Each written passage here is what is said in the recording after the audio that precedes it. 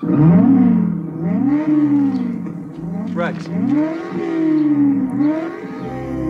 you ever seen one of those before? Nah, let's just add it to our collection first. We can figure out what it is second.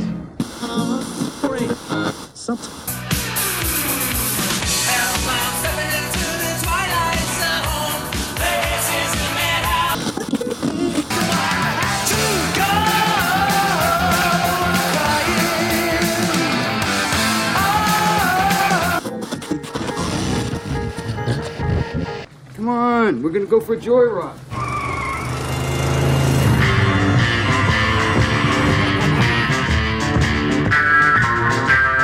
You've just made a wrong turn heading south onto strange highways. Enter death's waiting room, if you dare.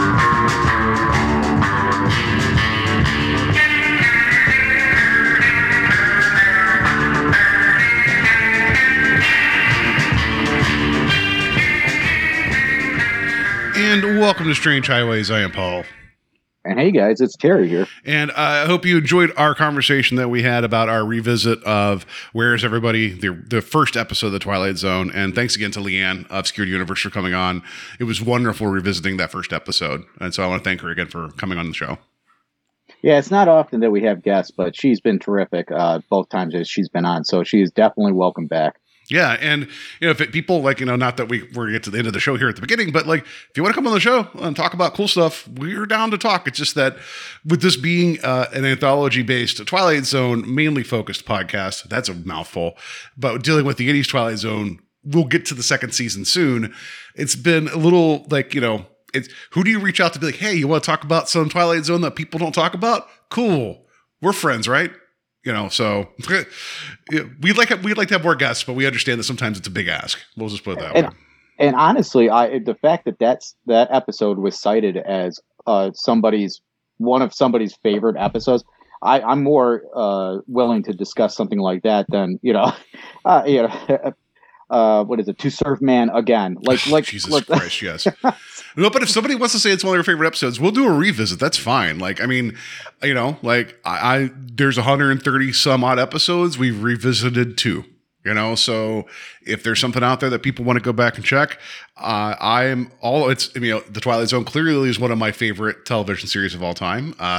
Good, bad, otherwise. Right. And so if somebody's like, hey, I missed your conversation, years ago about XYZ. Yeah, let's get into it. We'll do it.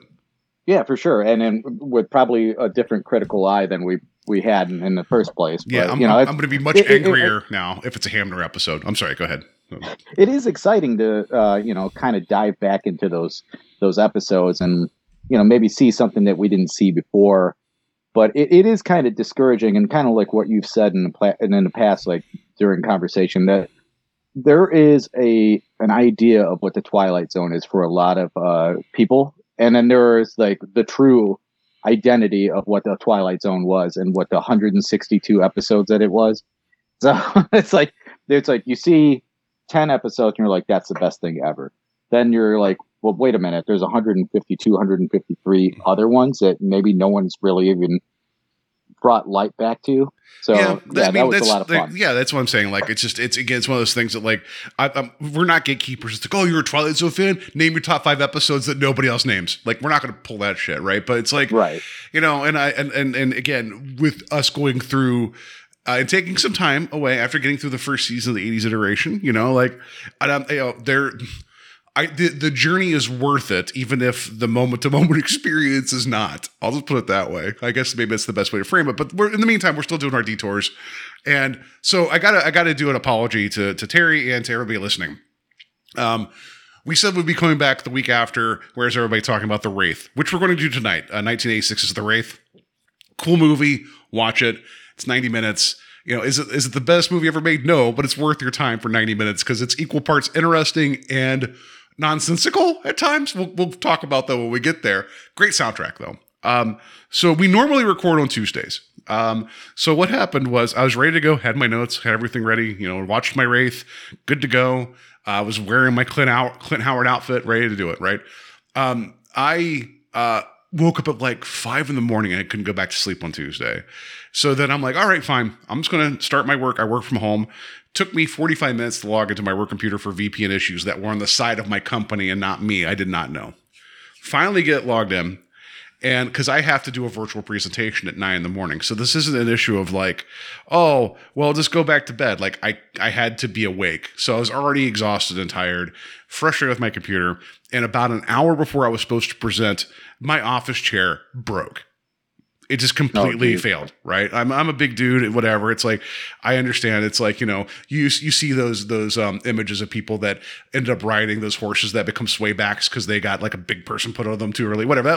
My office chair had served. We'll miss you, sir. Thank you for your service. Yeah, we're gonna have a funeral pyre. Yeah, right. Because it's just like, dear, it's like we talk about Sisyphus pushing that boulder up. This chair did a lot of work, and it just failed on that day. And I'm like, no. So I had to go grab one of my porch chairs, my folding chairs, and bring it in here. Like, I'm a professional, and sit down, right, and go on camera and give a presentation. Like, they couldn't see the chair, but I'm glad that they didn't know. It's like, I'm just sitting on a folding chair. I'm cool, whatever, right? So that went okay, and then I was just like mentally wiped out. It was like one thing after another. So my apologies to everybody. It was just one of those things. By the time I got done with the first part of my day, I was like, I can't handle this right now. And I didn't want to sit in a folding chair and try to be comfortable recording a podcast. So forgive me, people. Yeah, it was a rough morning. And then I told Terry, I was like, I can't do it tonight. And how often do I tell you I can't do something? Oh, it's very seldom. I completely understand. And if I'm being honest, it kind of worked out because I was strapped the entire week with a bunch of other stuff. So it kind of worked out, but our loyal listeners, whoever you may be, we do apologize, but the circumstances were dire at that point. Not dire, but it was just like, so, because in my situation, I'm actually glad that you pulled because I'm just like, I just was done. I was just like so mentally exhausted in that, and I had so much stuff still going on. I probably was going to have to push back the recording an hour or so. Oh, so and then my butt would have been deader and deader and deader sitting in that folding chair. So it would have come back from the afterlife seeking vengeance is what would have happened. No, so I do have. So there's another thing too. Like, this is going to be the most boring conversation people are ever going to deal with. I was like, well, I'll just go pick up another office chair the same day. It's fine. I started looking online, and it's like, oh man, like, because in terms of like when I say office chair, like gaming chairs are more comfortable, right? Like, I think they have a little bit more cushion and you're a taller guy too, so yeah, that's the other thing too. Like, you've seen my desks, I have them set up high because like I prefer it, right? So I started looking, and it's like, and there was like nothing like that was approachable until like except at like 250, 280. I'm like, no. That is like the last time I bought chairs, they're like $130. Like, where are we at here? What happened? Like, this isn't. I'm like, it's not like inflation. It's not like supply chain issues. I'm like, what happened? So then, so we looked online, and I found this, and you'll see it when you come over eventually. I found this white chair, so it's perfect, right? Because it's never gonna get stained. And it had, and it's like it was on sale for like $100, and then it was like $30 shipping, or no, it was something like, I'm just like, just we'll get it. So I was like, basically sight unseen. I'm like, fair enough, so it's worked out. Thankfully, also, by the way, it doesn't squeak like the other one did because it was dying. So everybody, look at that. I did an upgrade, and you won't hear my chair at all. Hooray. You might hear me smack the table on my mic stand because I'm unprofessional, but at least my ass will be nice. It'll be nice and like comfy. That's what people need to know, right? I mean, it does help with the experience, right? Yeah. Like, yeah, that dude sounds like he's very comfortable. He sounds very comfortable and not at all sweaty. No, but like when the office chair came here, it was like 5 little balls of light that showed up all at once, and it became the chair. And it's been like seeking vengeance for those that wronged me previously. I don't know if that makes sense, but anyway. So I just want to see like little like silver lightning bolts on the side, like it's grease lightning. Yeah, you look at it and it's like like you go to like check out like the lifting mechanisms and it's like this weird like Clint Howard trying to look at the engine of the Interceptor or whatever it is in the movie where it's like this doesn't look like an engine. Yeah, this thing is it is born of unholy fires. No, it's born of me breaking my other chair and me not wanting to spend $300 on the same goddamn thing. So anyway, long story short, just sorry everybody. Got delayed. Well, I'm a trash picker, so so there's nothing interesting about my scenario. When I get a broken thing, I find another possibly about to break thing. So no, I agree. Right, that I tried that. Like my wife, she recently switched office chairs, right? And I was going to take the gas cylinder out of her other one and to switch it onto to one of the other ones I had. And for the life of me, I couldn't get it disengaged. And so I had like 3 broken chairs in my office. Like I was like that guy with like freaking cars on the front lawn, right? And like it was, you never saw it because when you came over, I cleaned up, right?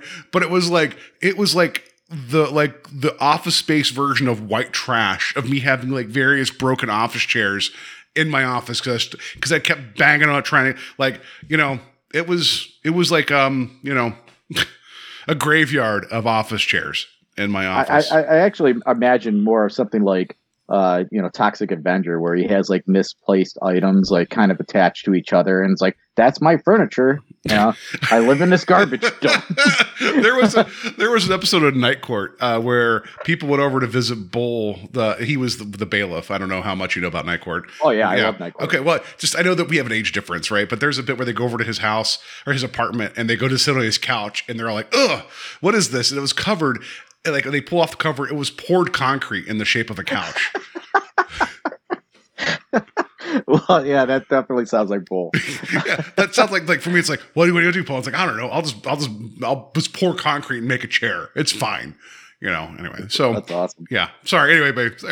Everybody, forgive me. I had to get that out, and Terry didn't know why. Like I was miserable, and also leading up to so I was already mad, right? Because I had to because I broke the chair and everything was going. I was tired, and then my coworker that was like in charge of me doing the prep, like I was presenting, but they were overseeing it. They're like, I think the icebreaker I want to go with is what makes you happy, and I'm just like, whatever you want to do is fine by me right now. Like I was the least happy at the moment.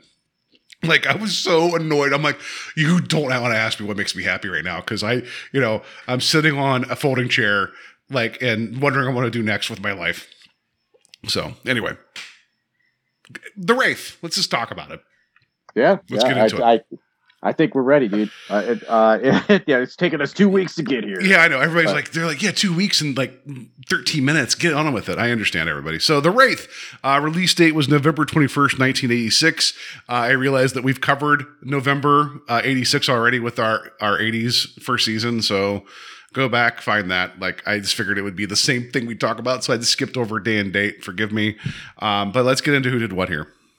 Okay, so our director and writer, which we don't see very often, is credited to one person here. We got Mike Marvin. He did. So these are the best I could do for credits here. He was the writer of the movie Hot Dog, the movie, and then he was the director of Hamburger, the motion picture. Yeah. So those are they're both different movies in the sense. Well, one, Hamburger, Hot Dog, whatever. But Hot Dog, the movie, is a ski movie, right? He actually was one of the first people to spark the extreme skiing films because he actually made a bunch of short films or more documentary style of the downhill skiing extreme thing that kind of birthed that subgenre in the 80s of the ski film. He actually did the sports side of it and was actually one of the people that helped do the skiing scenes in Better Off Dead. So I was just going to ask that question if he had any kind of part in that. Yeah, so he actually has a much more background in what we would call extreme sports now, but he was kind of one of those guys that inadvertently birthed that type of thing. Hamburger the movie, I do remember seeing the cover as a kid. I'm sure there's this whole screwball comedy, sex comedy shit that happened all the time. We're both fans of it. We understand that none of this is aged well, but time and place, right? So yeah. I just imagine especially with the titles of these two films that somehow Meatballs was still a part of this kind of subgenre. food movies. Food but- movies, yeah. Yeah, I don't know. Yeah, like Pierogies, the movie. I don't know. Anyway. Yeah, made in Cleveland. Made in Cleveland, right? No. So I want to point out, you probably didn't go like further down the line. This was produced by Buck Houghton, which we just talked about our last episode. He was the producer with Serling on the first 3 seasons of the original Twilight Zone. Yeah, I forgot to put that in my notes, but I did read that amongst my. That's kind of cool. There's going to be another connection here later that's not Twilight Zone related, but something that's going to be like, oh, well, that's kind of weird and dumb. So yeah, let's go on to our cast here. Yeah, so our cast is led by Charlie Sheen here. So he plays 2 different characters. We'll name one so we can make it kind of like ambiguous and why the other one is a little. Yeah, we'll see. Jake, he plays Jake. He is pretty famous. I don't know how many people don't know him from stuff like Platoon and Major League, but he was in a lot of episodes of 2.5 Men. But one that I want to have a future discussion with you about is The Arrival. I'm not sure if you've ever seen it. I've seen The Arrival. It's very interesting film. I don't want to say it's a great film, but it is a very interesting film. No, it's an interesting film, and I don't like that the message, what's going on in that is a kind of it's a self-fulfilling prophecy in a lot of ways. Now, it's even much more, we could talk about The Arrival at some point. Yeah, very sweaty film, too. Yeah, very sweaty. It seems like that we cover a lot of sweaty films, so that one should be in there. I do want to mention, though, as we come into this, with this film, because we know Charlie Sheen, everybody knows him. Winning, right, whatever, Tiger Blood. Yeah, Tiger Blood, yeah. I love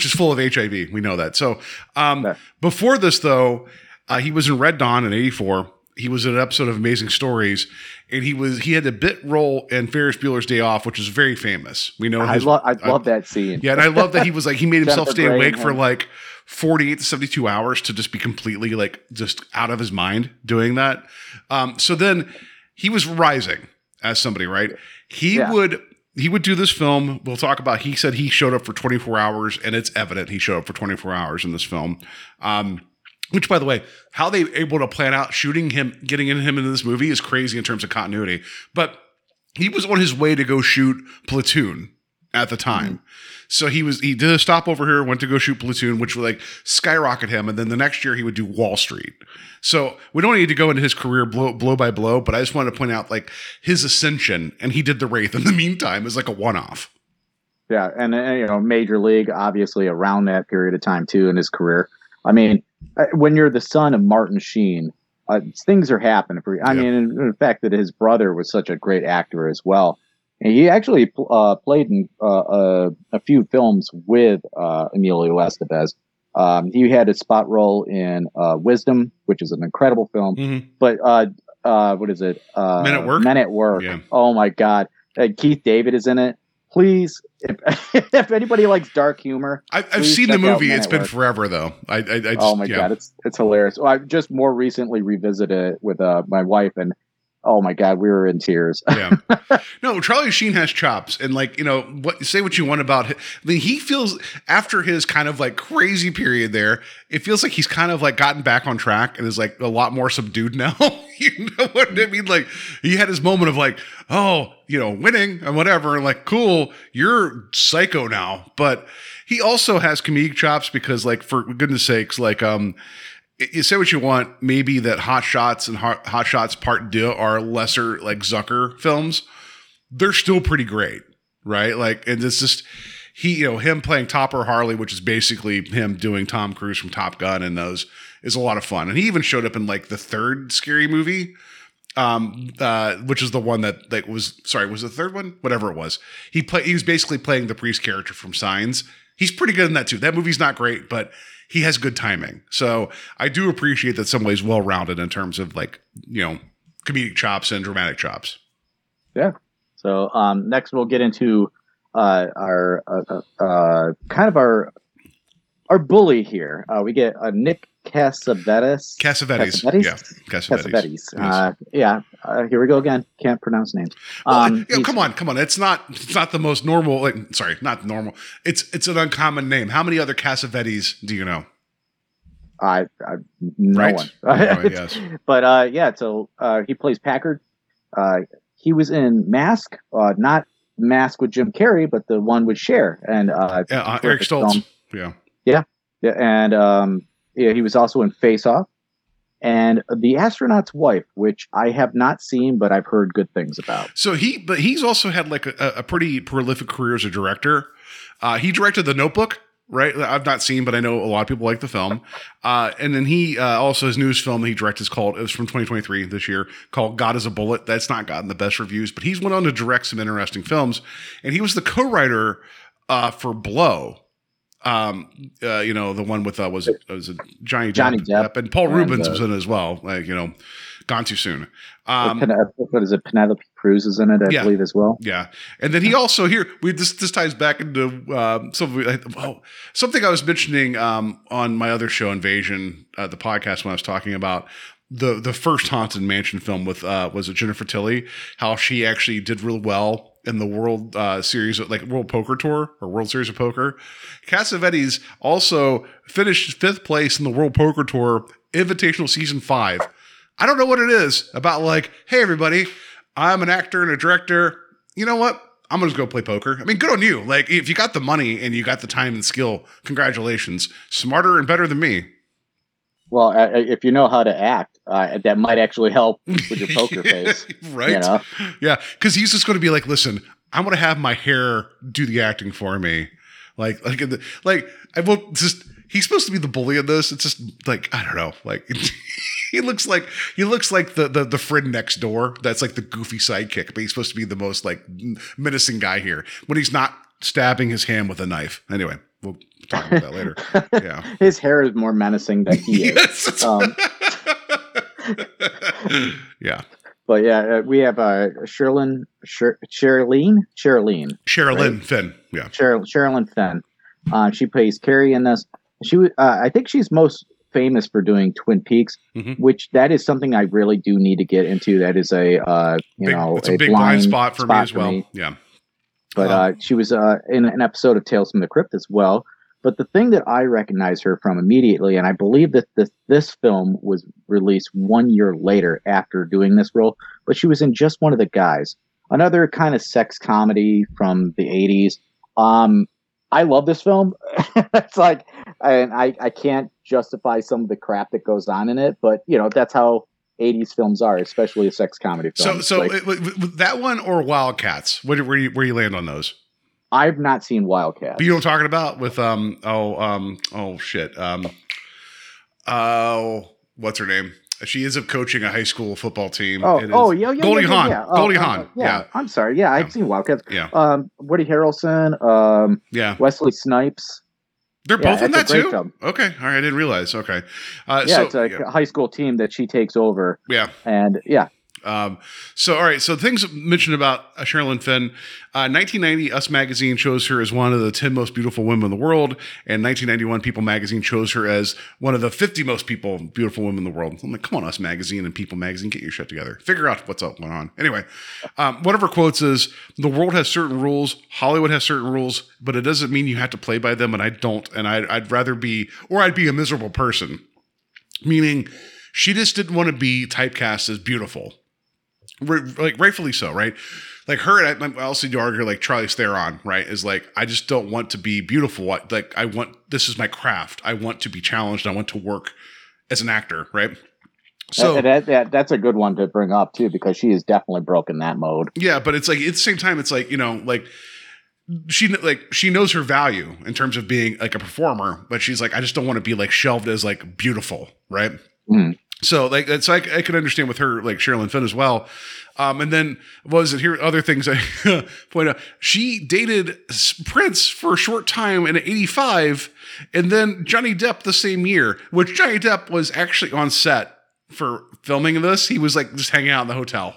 He was like living with her while, which is kind of interesting too, because he was thought of for doing one of the two leads here. Yeah. Like they actually thought about like, you know what?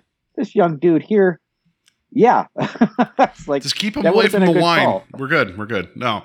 But like, cause he was, starting to get into like, cause I know like Nightmare on Elm Street was his first debut, like big thing.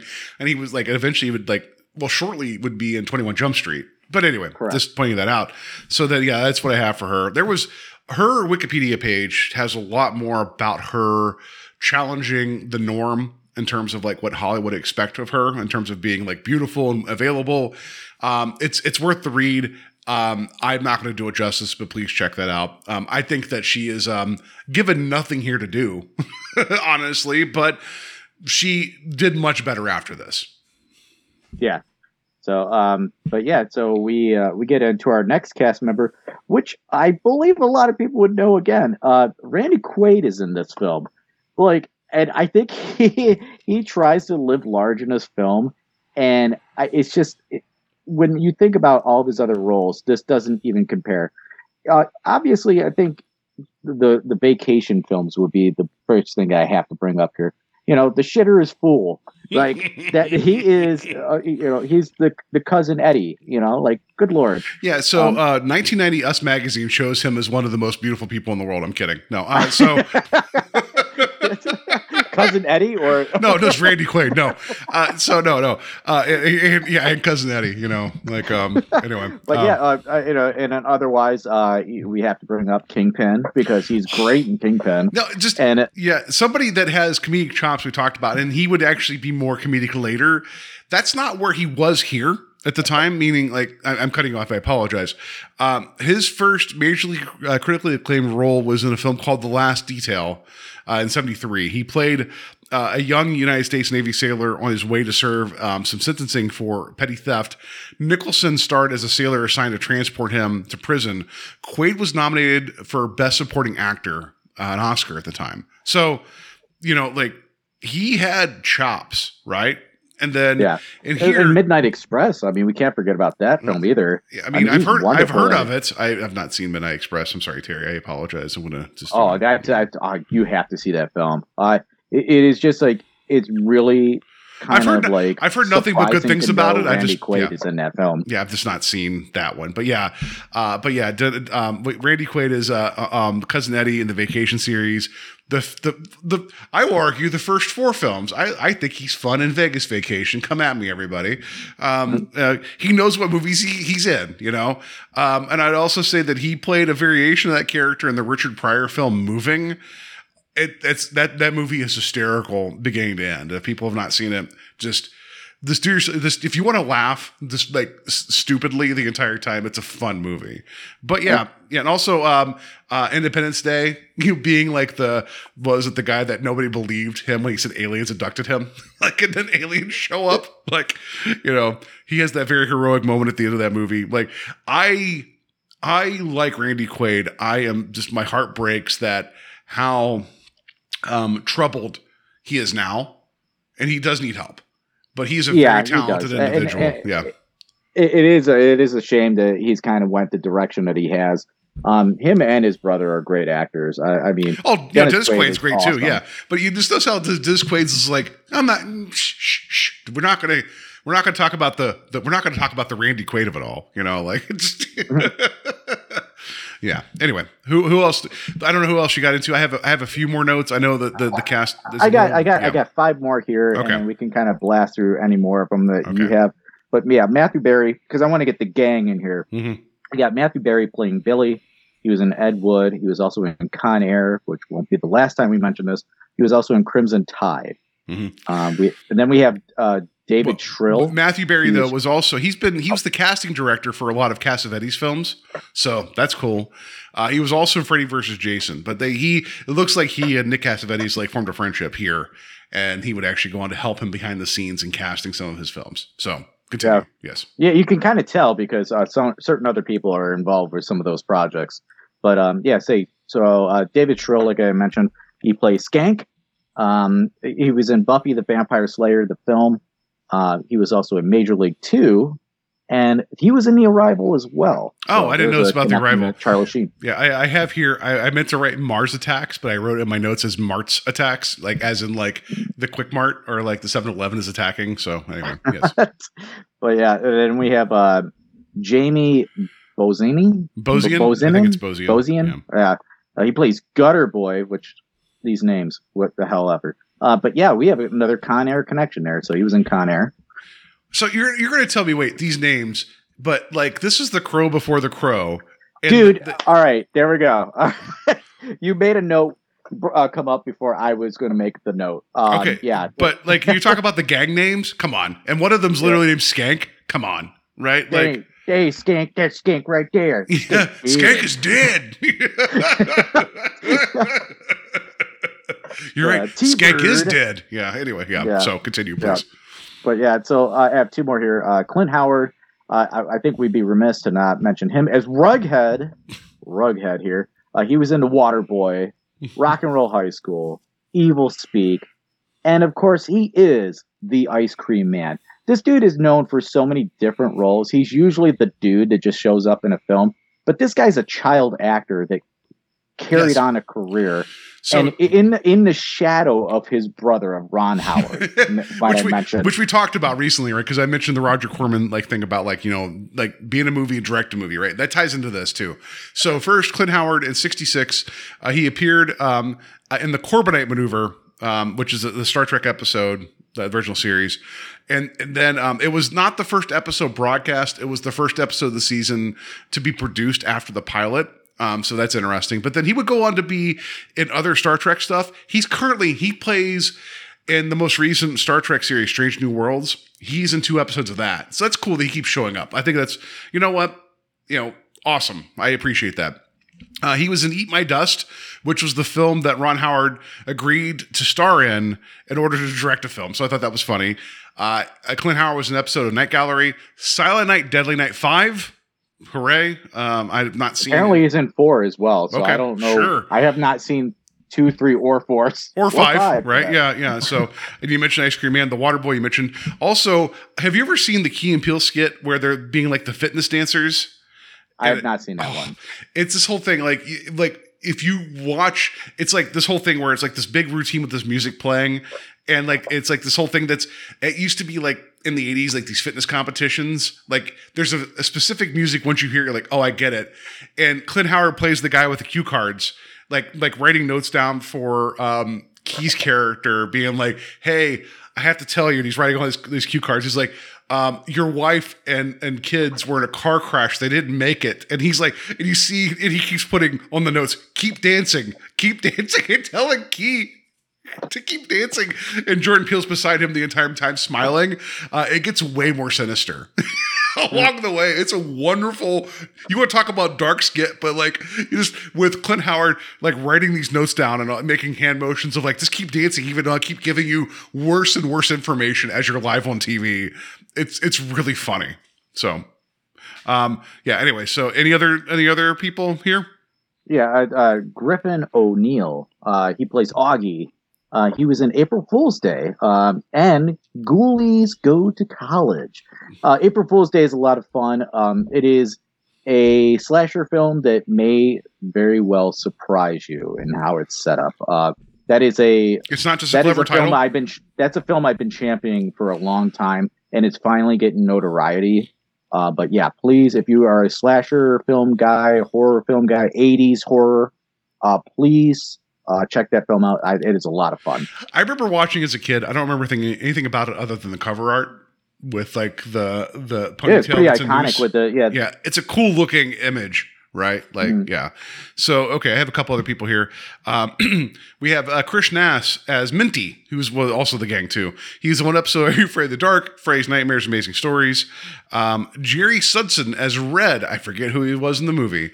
He's the associate producer on the film, mainly behind the scenes and production work later on. Anybody else here? We have Stephen Eckhold as Boy in Daytona. Couple episodes of Friends, 2.5 Men. Again, Charlie Sheen connection. Liz Kern as Girl in Daytona. That's the car at the beginning when they're both racing. That's the car. Right. Sorry, that's what's the first 5 minutes of the film. She was in Night of the Creeps. Intruder, which is the film that Sam Raimi and Bruce Campbell were in, but that was not directed or produced by them. And then what else do we have here? Richard Alexander as Sandoval. 6 credits, Raising Arizona, Bill and Ted's Excellent Adventure. I mean, if you're going to only act 6 times, you get those 2. Good call. Christopher Bradley as Jamie. Iron Eagle, Waxwork. And then anything else? One. Yeah, anything else here? Yeah. Anyway, I like some of the. Let's put some of the names here. Guy at Zoo Burger Stand, waitress on roller skates. Teen at Falls. You know, falls. We're going to say falls because it's not a beach. It's like, hey, what if we're just all around like the sharpest angles ever, and we're just going to hang out? Anyway, we'll talk about that in a second. Yeah. Well, we're 40 minutes in here. We're going to get into the Wraith. I know we do normally a blow by blow. I don't know, man. Like, people, stop, watch the movie. It's available in like a lot of different like free to stream services, right? Like you can watch this with ads on pretty much everything, right? I don't know how you watched it. I had the Blu-ray, but like my second time through picking up like clips, photos, and like audio, I did use like, was it like Tubi or Pluto? Like you can, this movie's readily available to watch. Yeah, I watched it on Amazon Prime. So it looked good. Yeah, I didn't have any interruptions or anything like that. Yeah. So yeah, it kind of worked out. Yeah, but even if you watch it with ads, whatever. So, yeah, like, so I guess the big thing with me is the beginning of this where we see like we get like, oh shit, it's the nighttime in like the desert and like, you know, whatever. And we see all these little balls of light running around, going along the roads. And then they form the car, the Wraith, right? And we see the Wraith, who's a dude in like, he's wearing like a racing helmet, like a motorcycle helmet. And he's covered in like, I don't know, braces, like there's like gadgets. What do you want to call them? Like supports on his arms and legs. And he has a cool looking gun. And it's like, he's here. And then we don't go back to him for a while. Like, it's like, yeah, cool. it is a really interesting setup for how the film starts. I will say that I'm really like confused about the 5-star things. I guess are supposed to be stars or whatever the hell, orbs of some sort. Mm-hmm. Why? I think, okay. Why are there that many? That's completely fair. So I think we'll get into that. I think. Well, according to the director, which by the way, I apologize to everybody. I had a week off. I know I had to recover over breaking my chair. There's a director's commentary on the Blu-ray I didn't get to, so I do apologize. That his explanation for that, and then when we see the character having like this additional metal like supports on his arms and legs, which are a thing, these braces, right, that we see on the character. I mean, it's kind of like if you could think of Forrest Gump and kind of like the leg brace kind of thing. Yeah, so that's what he has over this tracksuit type thing. So I think that those orbs are going to mirror like the people, the those that have to pay. Right. I think so. Like, meaning like this is justice incarnate, like in terms of the Wraith showing up. And I think the one that gets away, we'll talk about it. It's like one of them is part of it, but not really. So, but we see 5 points joining to cause the Wraith to appear. So I think it's one of those things. It's like, oh, this is the injustices. Like this, like these, this is, almost similar to like Demon, like was it Demon 79, where it's like, oh, here's the targets. You have 5, right? I think that's the vibe of that. It's not quite like the problem with this film is that it doesn't have to explain everything. It could have explained something, you know, like, so anyway, so the Wraith appears, but then we end up meeting Packard and his crew. And by the way, all the cars in this movie look pretty badass. Let's be like even like this gang, there's like four different cars. They're all different eras. They all look really cool. They really, really do.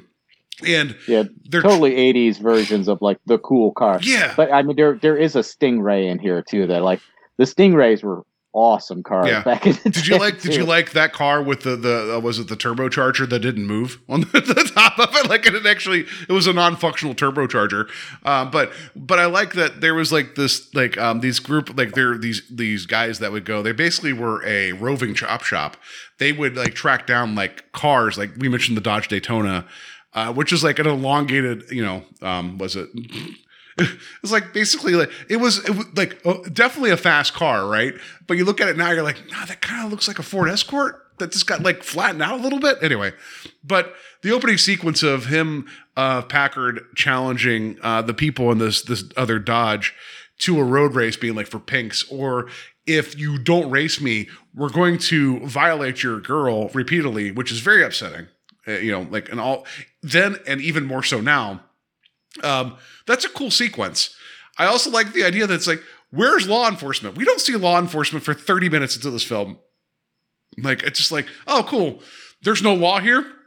We get roving bandits stealing cars at will. Interesting setup. I'm with you so far, Phil. Yeah, it's interesting in the like how we have like these bad guys, and again we're going to the trope. They're punks because back in the 80s, every bad guy has to look like a punk. Which I know a lot of punkers. They're not bad guys or bad girls either. It's like, sorry, by the way, it was like, 4 balls of light. I made in my notes as 4, so that makes more sense. 4 versus 5 because we'll talk about that. Limbs, Yeah. But yeah, it's just like, so we get the guys that are all like punked out. They got the weird hair. They're drinking weird shit. Like motor oil, antifreeze. Like, oh, it hits hard. I'm like, it's poison. Like it's one thing to be like, I'm gonna huff gas. I mean, I'm okay. But I'm not speaking I'm not speaking about the tenets of huffing gas. Please don't get me understood. Like, but it's like, I understand there's actually a high there. We have impressionable listeners. Yeah, that's what I mean. Just whippets are okay in moderation. No, what I'm saying is, I'm saying like, I just don't understand like with that character. He was just like, oh, I'm just going to drink what it's like. Oh, this Ajax hits hard. It does, like this. This Drano, this Drano burns. It does, sir. But I have like a weird like sense of like weird science going on here, where like all of a sudden the Mad Max looking mamma jammas come in and they're like, we're scummy and we're gonna take your girl and then we're gonna take your car. Yeah, and it's like I like the setup for the beginning of this film feels way darker than the rest of the film. Oh, for sure. Yeah, and it's like, I was expecting something way sleazier and darker than what I got for the other 95%. When we get the flashback of what happened, that's pretty messed up. Let's be honest. Yeah. I'm not gonna excuse that either because that's part of the 5% of like the skeezy part. And it's smoky and dirty, but like all the rest of this film looks so clean and so bright. It's very that's fair, and we'll talk about how like most of the action happens in the daytime, which is it's a choice. I'm not against it. It's a choice though, right? So anyway, so the whole thing with the Dodge, the race there, how eventually Packard like cheats to win. And of course he is. He's an asshole, right? Like everything's always stacked against this dude in his car anyway. And so they get that Dodge. And then we get like, we'll talk like here. Let's talk about the soundtrack here because.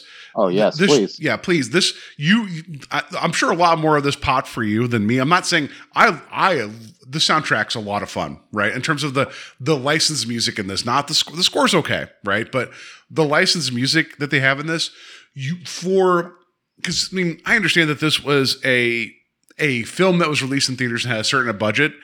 I don't know.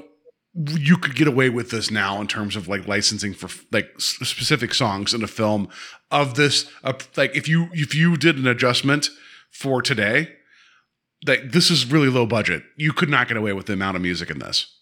Oh yeah, this kind of was a thing back in the 80s. I mean, there's a lot of like lower budget films that had amazing soundtracks in the 80s. I mean, one that I always have to go to is Trick or Treat. I mean, that soundtrack is actually like it's unavailable, and the film has been in limbo for the longest time because they can't get the rights to distribute the movie because those songs are in it. Mm-hmm. Like people caught up with it. They're like, "Oh shit, what are you doing? You can't release this film because we want to make money off of this." But yeah, like the soundtrack has some real bangers on it, and at least you have some bands and artists that participated on so many other 80s soundtracks. So you're like, holy shit, I know who that is. So first and foremost here, we got Ozzy Osbourne. A track off of Ultimate Sin with Secret Loser. Now, again, it's a ridiculous kind of title, but it's a pretty good jam. I think this is this is post Randy Rhoads, but like that's a good song that's on here. Motley Crue with Smoking in the Boys Room is on here. We got some Robert Palmer, Addicted to Love. You got Lion.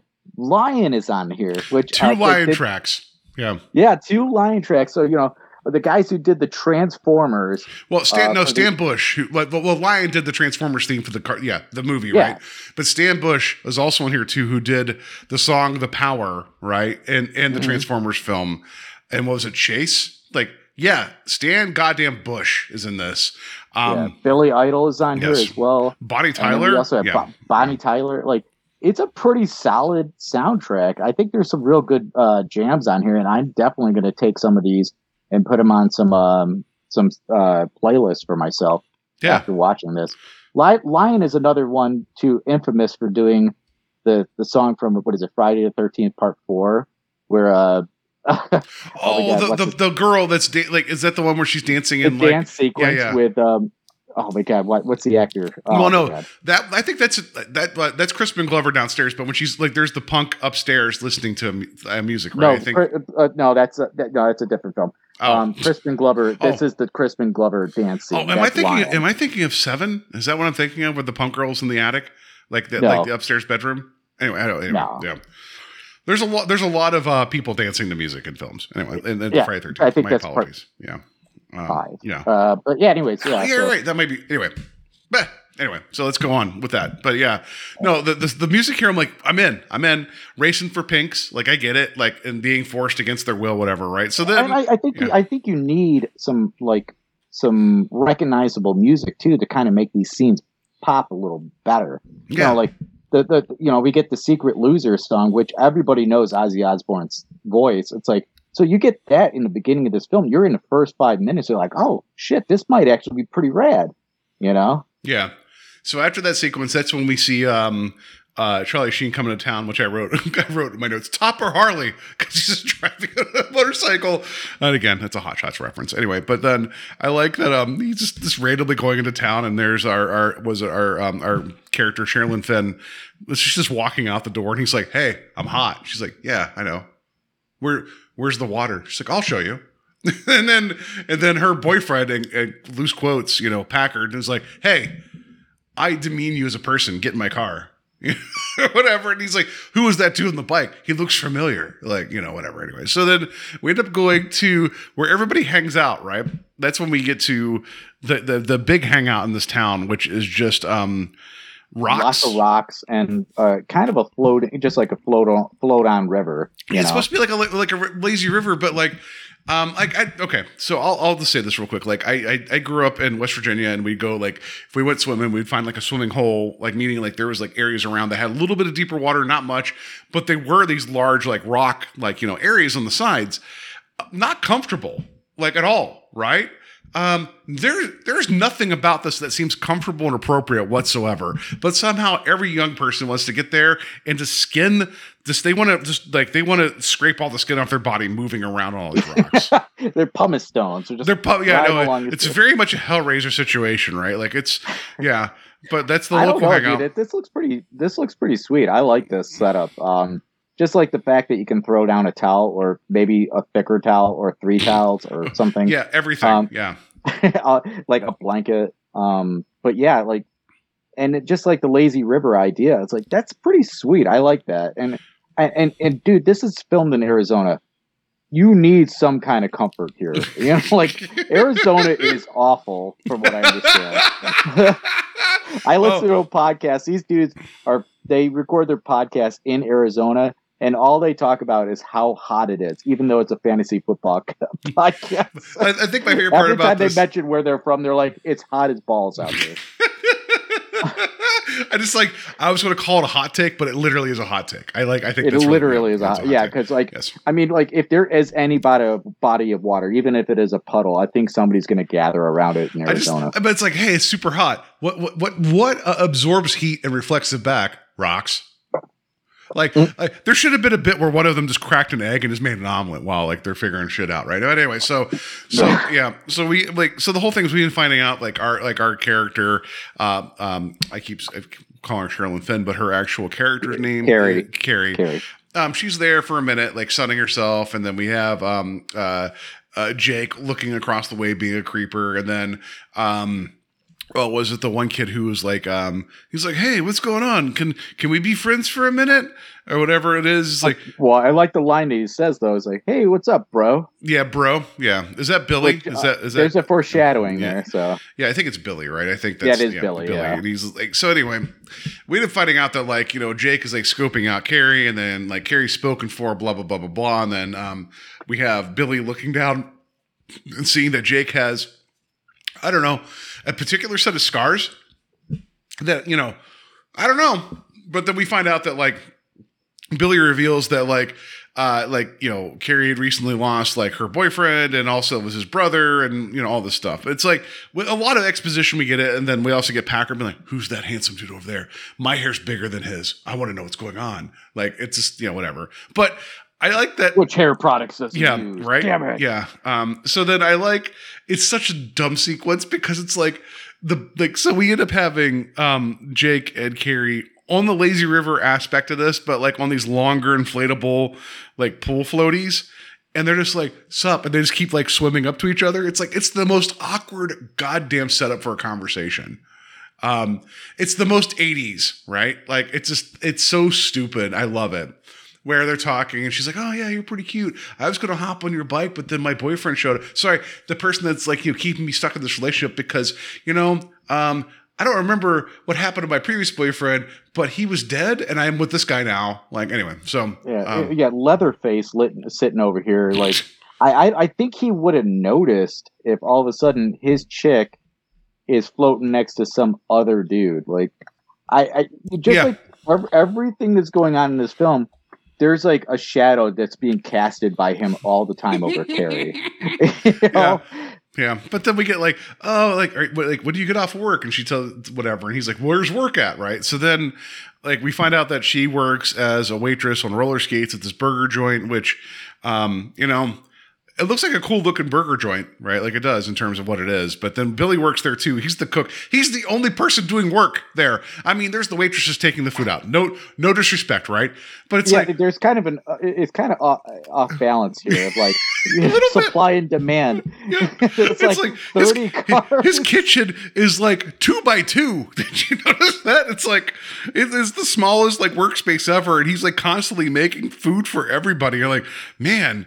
Yeah, that's not a way to live. You're going to hail so much burger grease and fry oil that you're not going to live long, right? But there's going to be a lot of diarrhea later. How is this guy going to be able to cook all that? That's the wrath, right? So anyway, but yeah, before that, so we get to, if I recall, even like the first time, right? So there's a whole thing too where Packard shows up telling Carrie like, "Oh, you're in my car," blah blah blah blah blah. But then we see the car, right? I think is this the first time we see the car show up in the daytime, and everyone's like, "What's this?" And it's like let's talk about the car for a second. The vehicle is actually it's called a Dodge M4S Turbo Interceptor, which, by the way, I like that. Like they start calling it the Interceptor, the Turbo Interceptor in the movie, when literally no one knows what the car is. So I think that's funny.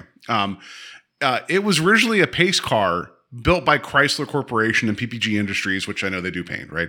6 copies were made for use in the film. 2 stunt cars were made of molds of the original car, and 4 non-drivable dummies that were destroyed during the filming. Well, I don't know. It's almost as if they were just like put on the road to be hit. We'll talk about that. During the production, the real Dodge Turbo Interceptor was used in close-ups. So there was only really ever one made. It was a concept car that was meant to be a pace car. I think now that when we got into the 90s where cars got a lot more curvy, maybe that design doesn't look so like outlandish. But at the time, this thing looked like it was from like 100 years in the future. It's a cool looking car. It's got an interesting line to it and everything. It's very weird in the sense that its spoiler is kind of worked into the back, like it is. It has a very unique profile, but like you think about like Knight Rider, you think about Kit at the time. Yeah, like that's much more like that's a good comparison. Yeah, like it's sleek, but it has like sharp angles. This car doesn't, right? It's very like it's almost like I'll put it to you this way.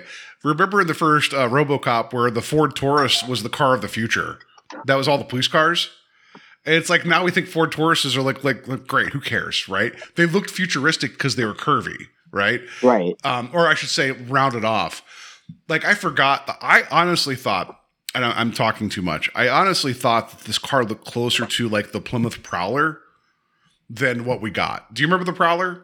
Oh yeah, of Yeah. course. The Prowler and the Cruiser came out, I believe, the same year. Yeah, no, But the PT Cruiser, the less said the better, but the Prowler's cool looking, right? Like Yeah. it's much more look like a hot rod, right? The one thing that I do think that they screwed up on here, and I think it is more or less kind of being product placement here, because you got name brand cars here. They have the Chrysler symbol on the front of the car.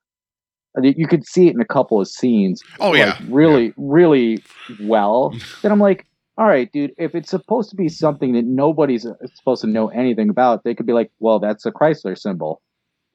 No, they should have took the badging off of it for sure, right? Just let it be its own thing.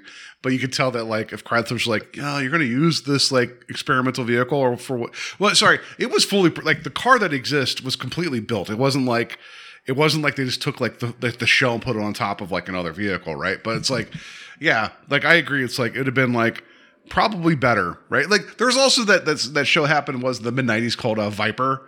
That was like trying to do like a Knight Rider update, but with a Dodge Viper. I don't know if you remember that. Like, I love the Viper. I tried to win it many a time. Yeah, but like there's a whole show called Viper. It's like, oh yeah, remember that car? Yeah. Anyway, so yeah, I agree. But the car looks cool, and we can tell that it's like challenging, Packard and crew to like a race. And so this becomes like the series of like, all right, it's your turn. Let's go do this. I will say that the actual car chase, like the actual choreography is pretty good in terms of like you feel the speed. And unfortunately, we find out through the course of learning about this movie that somebody did die during the production of one of these scenes. A camera truck turned over, and that's unfortunate. And we got to mention that because this stuff does come at a cost. That's coming out wrong. There is tragedy with this film. We just got to point that out. But I don't want to dismiss that there wasn't something that happened here. But I do like when they would do these sequences, they're great. But I also like, it almost feels video game logic to me of like, oh no, the Wraith got ahead. Where is it? Oh no, it's just right in front. It's T-boning. Oh no, blowed up. Cruising USA rules. Oh. Yes, yeah. But it's like, oh, I'm just going to turn sideways across the road. You're going to hit me, and that's it. And then the Wraith's like, oh yeah, I'm going to reload from a previous save and reform and drive away. It's just like respawn. That's what I'm saying. It's like we're done. so yeah. Go ahead, which please. I feel like this. Like these sequences where the chase scenes happen, they're really well shot in my opinion, and especially the explosions. Like whatever practical effects they're using are very, very well done. I know that all human life is valuable here, and like one loss is too many on a set.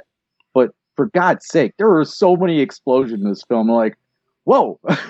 No, you think about it, you're like, this is low budget, and somehow it's still managed to be like safer than like it sucks that like this happened, right? It was an unforeseen accident.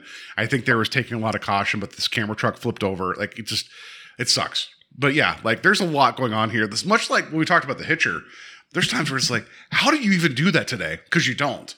Right. Well, yeah. And it's like, and a lot of actors, they are not supposed to be doing their stunts because the Actors Guild and everything, insurance, like kind of get a note back to The Hitcher.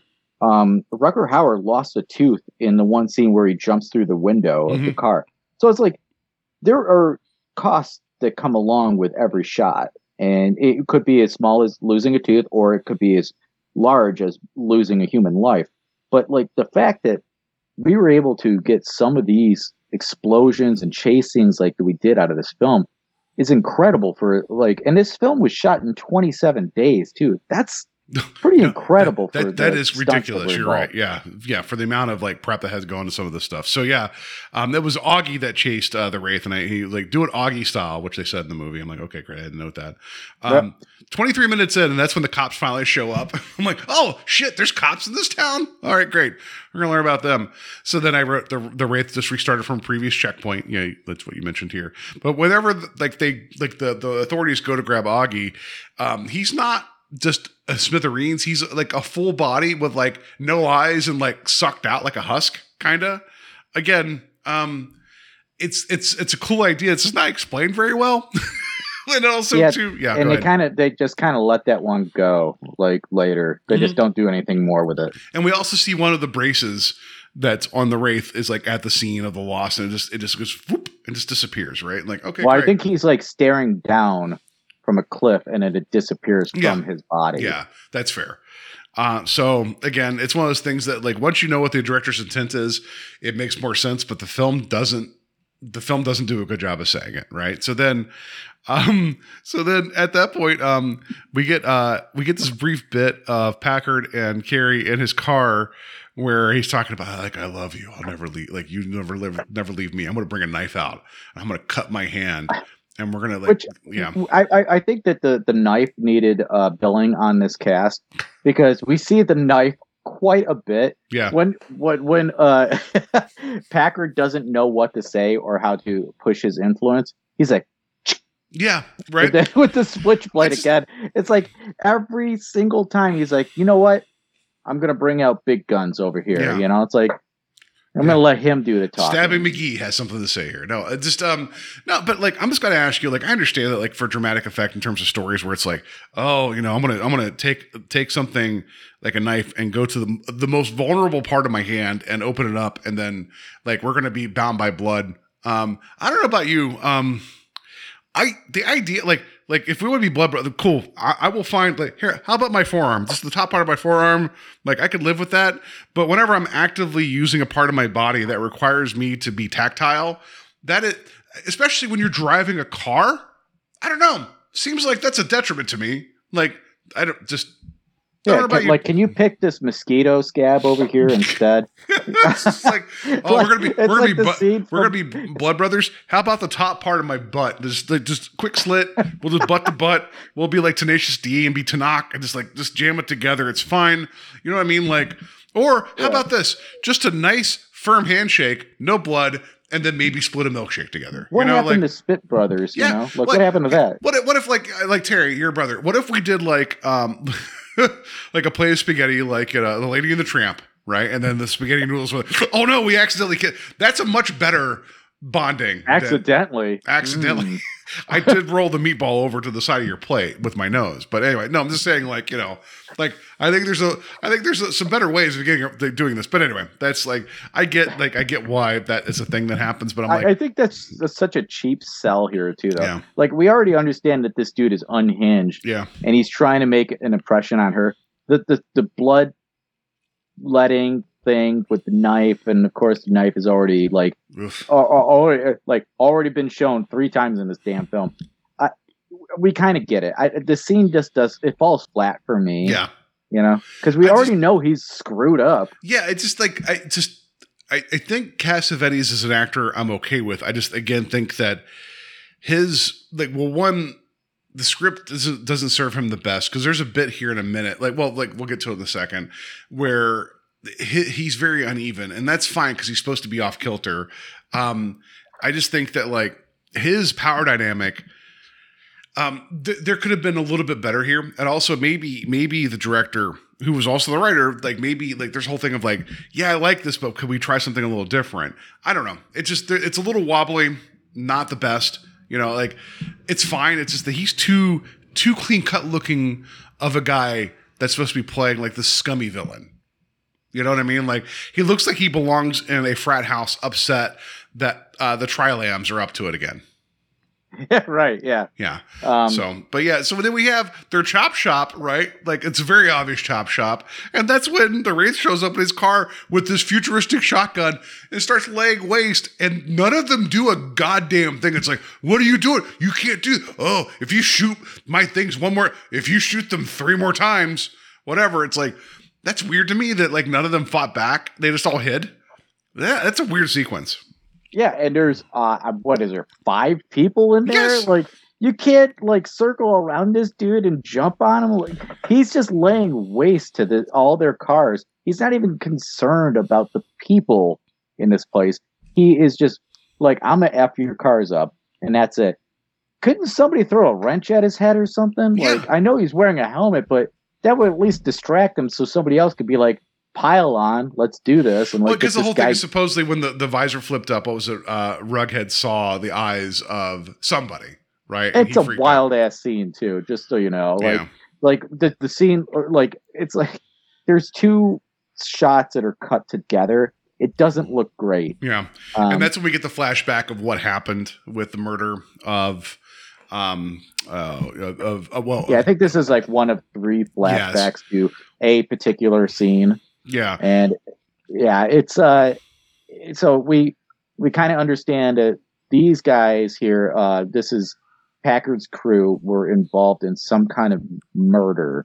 And we're getting a little bit more information down the line. Yeah, we find out like there's a big flashback of them interrupting Carrie with somebody, and then they murder the guy, whatever, right? You know, it's Devil's Night, whatever. Anyway, so yeah, but the whole thing is like it's like, oh, somebody's coming to just shoot your shit up, and like you're supposed to be all badasses. It's like, oh, shake my fist at you. It's like I feel like it's like when me watching my cat, I'm like, don't knock that off the table, don't do it, and then it does it. I'm like, well, I guess I only have me to blame with this, you know. And you just sit there brooding, like, oh man.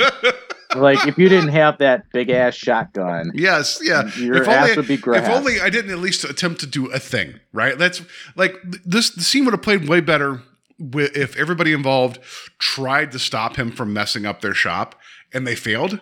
Right? Like, what if they tried to just fill him full of every single, like, gunshot available to them, right?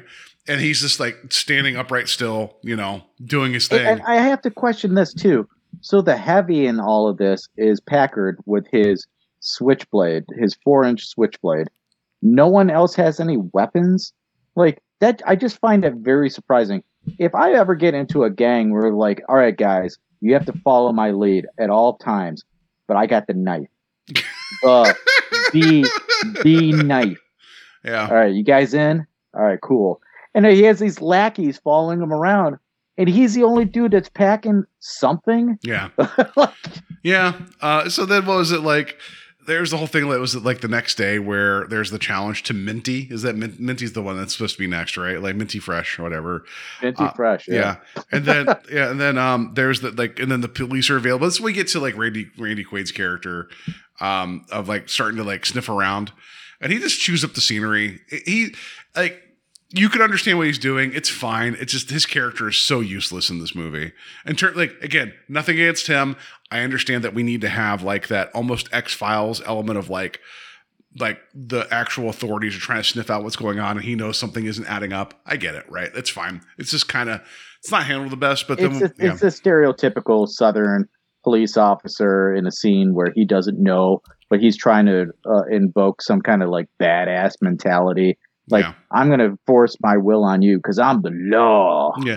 But then we also have him going up to the burger stand, right? Where, like, they bring him the food and then we have him being upset that he has pickles or whatever. You almost feel like he was like, I'm going to improv the shit out of this because I have nothing else going on, right? But then it's like, he's like, oh no, the Wraith showed up again. Sorry, whatever it is, the Dodge, not like the Chrysler Turbo Interceptor, whatever.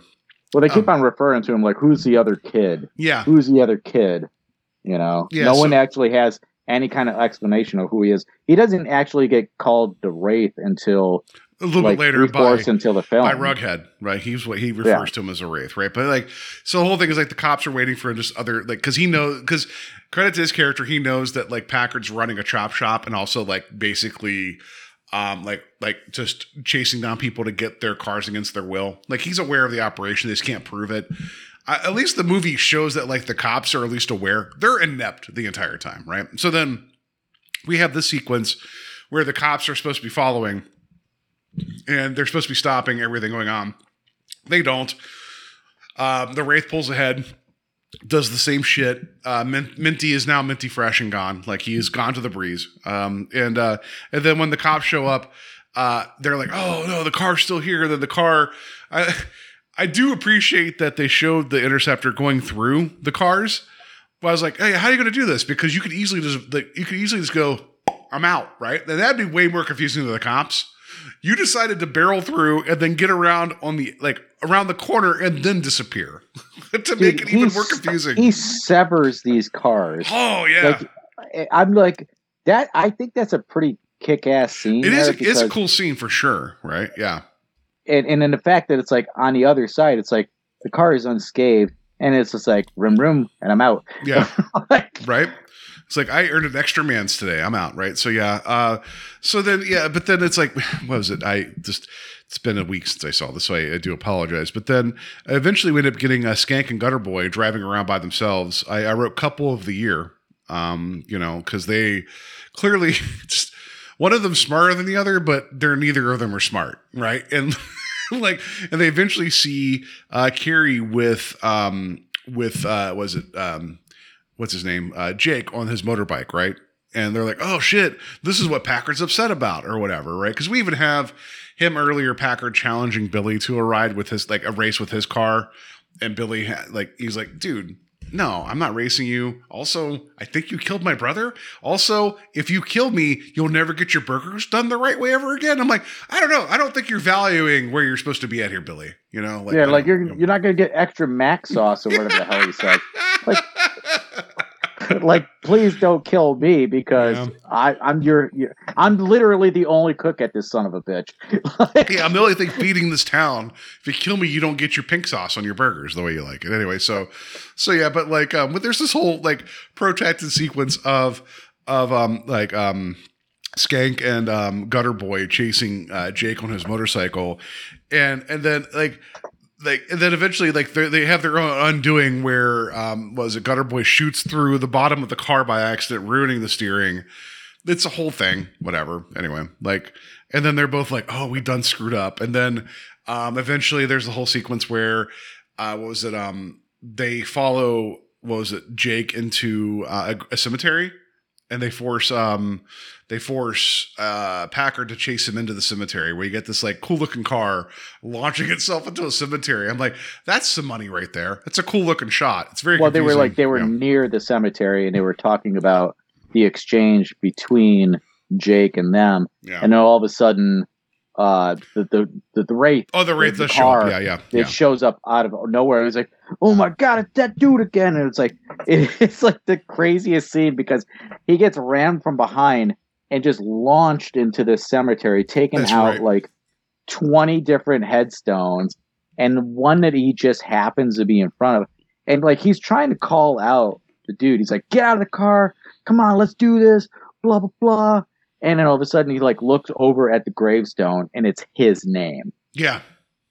Again, R.I.P. Yeah. It's just, it's a cool visual. It just doesn't make any sense. Right. So, it doesn't because it's like, wow, what other magic can we pull off here just for the scene's sake? Yeah. So then we end up having Jake and I can't always forget all their names. Carrie, they eventually talk about, it's like, yeah, he's like, I've loved you forever. And she's like, oh, they met a day and a half ago. And it's just this whole thing. I'm like, oh yeah, the 80s. You could fall in love within 30 minutes and be together forever, I guess. I don't know. Yeah. Wow. Yeah. Isn't that how it all worked out? Man, yeah, I miss the 80s, right? Yeah, everything about it, right? No, so yeah, so then loose storylines and romance. Yeah, it's one of those things. It's he's like, well, we can head out of town tomorrow, but I got to take care of a few things. What? Well, I'm not going to tell you, and you don't even know my last name. Whatever. Anyway, I'll meet you at the burger shop later, right? So then, the Snack Shack. Let's go. Snack Shack, right? So then that's when we get one of my favorite moments of this film is that we have them at the chop shop. We have Packard leaving. He's in an upbeat mood. He's like, hey, everybody, what's going on? Hey, good on you. Hey, guess what, everybody? I know I've been a little bit of an asshole and I'm the only one who has a knife. But you know what? Everybody gets bonuses this year. It was this weird thing. It's you know what? Hey, Gutter Boy. Jelly of the Month Club, just for you. Isn't this after he is found by the sheriff with another chick too? Yes. Yeah, you're right. I forgot about that. And then, yeah, the whole thing. The whole thing. But then he's so upbeat. I'm like, you were expecting a turn in that sequence of him being like, hey, everybody, I'm a nice guy. And then be like, I'm a jerk. But he's like, you know what? I'm having a good day. I'll see you guys later. I'm going to go play 8 holes right now. I'll be back later. Right. And then as he leaves, he's giving handshakes to each one of them too. It's like, dude, this is not his character. This is completely out of the realm of what his character has been for the entire film. It's like, If I was his friends, I'd be like, you all right, dude? It's like, Skank, I know you've been drinking motor oil, but you know what? I'm going to give you, you know what? Here, here's $5. Go get some Mad Dog 2020 on me. You know what? It's a good day. He just leaves, right? Like, it's so, after he's gone, one of my favorite moments of this movie, and I will post this on the Facebook page because I did a little bit of editing, after Rughead's like, you know what, guys, I'm out. Like, this is terrible. Rightfully so. Yeah. He's the one who's like of sound mind at this point. Yeah. Like, dude, this shit is getting crazy. He's like, there's a Wraith coming after us. Yeah. Multiple friends are dead. Yeah, and he's like, I'm out. I'm taking my blueprints. I'm can't afford like hairspray anymore. Like, we got to get out of here. Yeah, he's like, my older brother is much more attractive than me. I gotta go. And so he gets these truck and leaves. But then as he's like driving away from this chop shop, we just see in broad daylight the vehicle, like the Interceptor, just bullet into this garage, like where they're at, like this enclosure, and like the way the editing's done. In the movie is that we see Skank and Gutter Boy being like, oh, and holding each other as the car comes in and the car just annihilates them. And then there's this massive explosion. And also with Rughead looking in the distance. I'm going to post a GIF, everybody can see here, that I took all of the most of the people's reactions out of this. I just wanted the car going into the garage and blowing it up. It is without the reaction shots. It is the most sudden, violent explosion I think I've ever seen in a movie. I sent that to you via group chat. Did you see that? It's just like, no, I did not. It's just like boom. That's it. Like, it's so amazing how fast it happens. You're like, well, that escalated anyway. So if you would have cut that scene with Buddy Reppiton from the Christine, yes. I would have felt like more satisfied. Like I'm not that good. I think you're saying that you just used the scenes from this. Yes. I think that if you would have sliced it with Christine, that I would have been like, you know where I'm at. Oh, no, like, you know what I've been thinking the entire scene when I watch it. Yeah, it's very similar. The gas station scene is like, almost, but this is like taken to the next level. It is ridiculous. Also, the amount of carnage, right? In terms of like, it is a massive explosion. I understand that a lot of these are done more for the visual versus the impact, which I get because it's the safest way to do it. I understand that, right? But it's like, to be a fly on the wall. I mean, I'm talking far, far, far away from this, just to see this detonation live. You can't tell me, you're like, you know what? Life's never going to get any better than this. It is. Well, it kind of tracks too, because they said that this was a fully functional garage here. Yes. So they had those two chemicals that they were using. Yeah. It's like, so that makes sense if you have these volatile chemicals, that there would be that big of an explosion.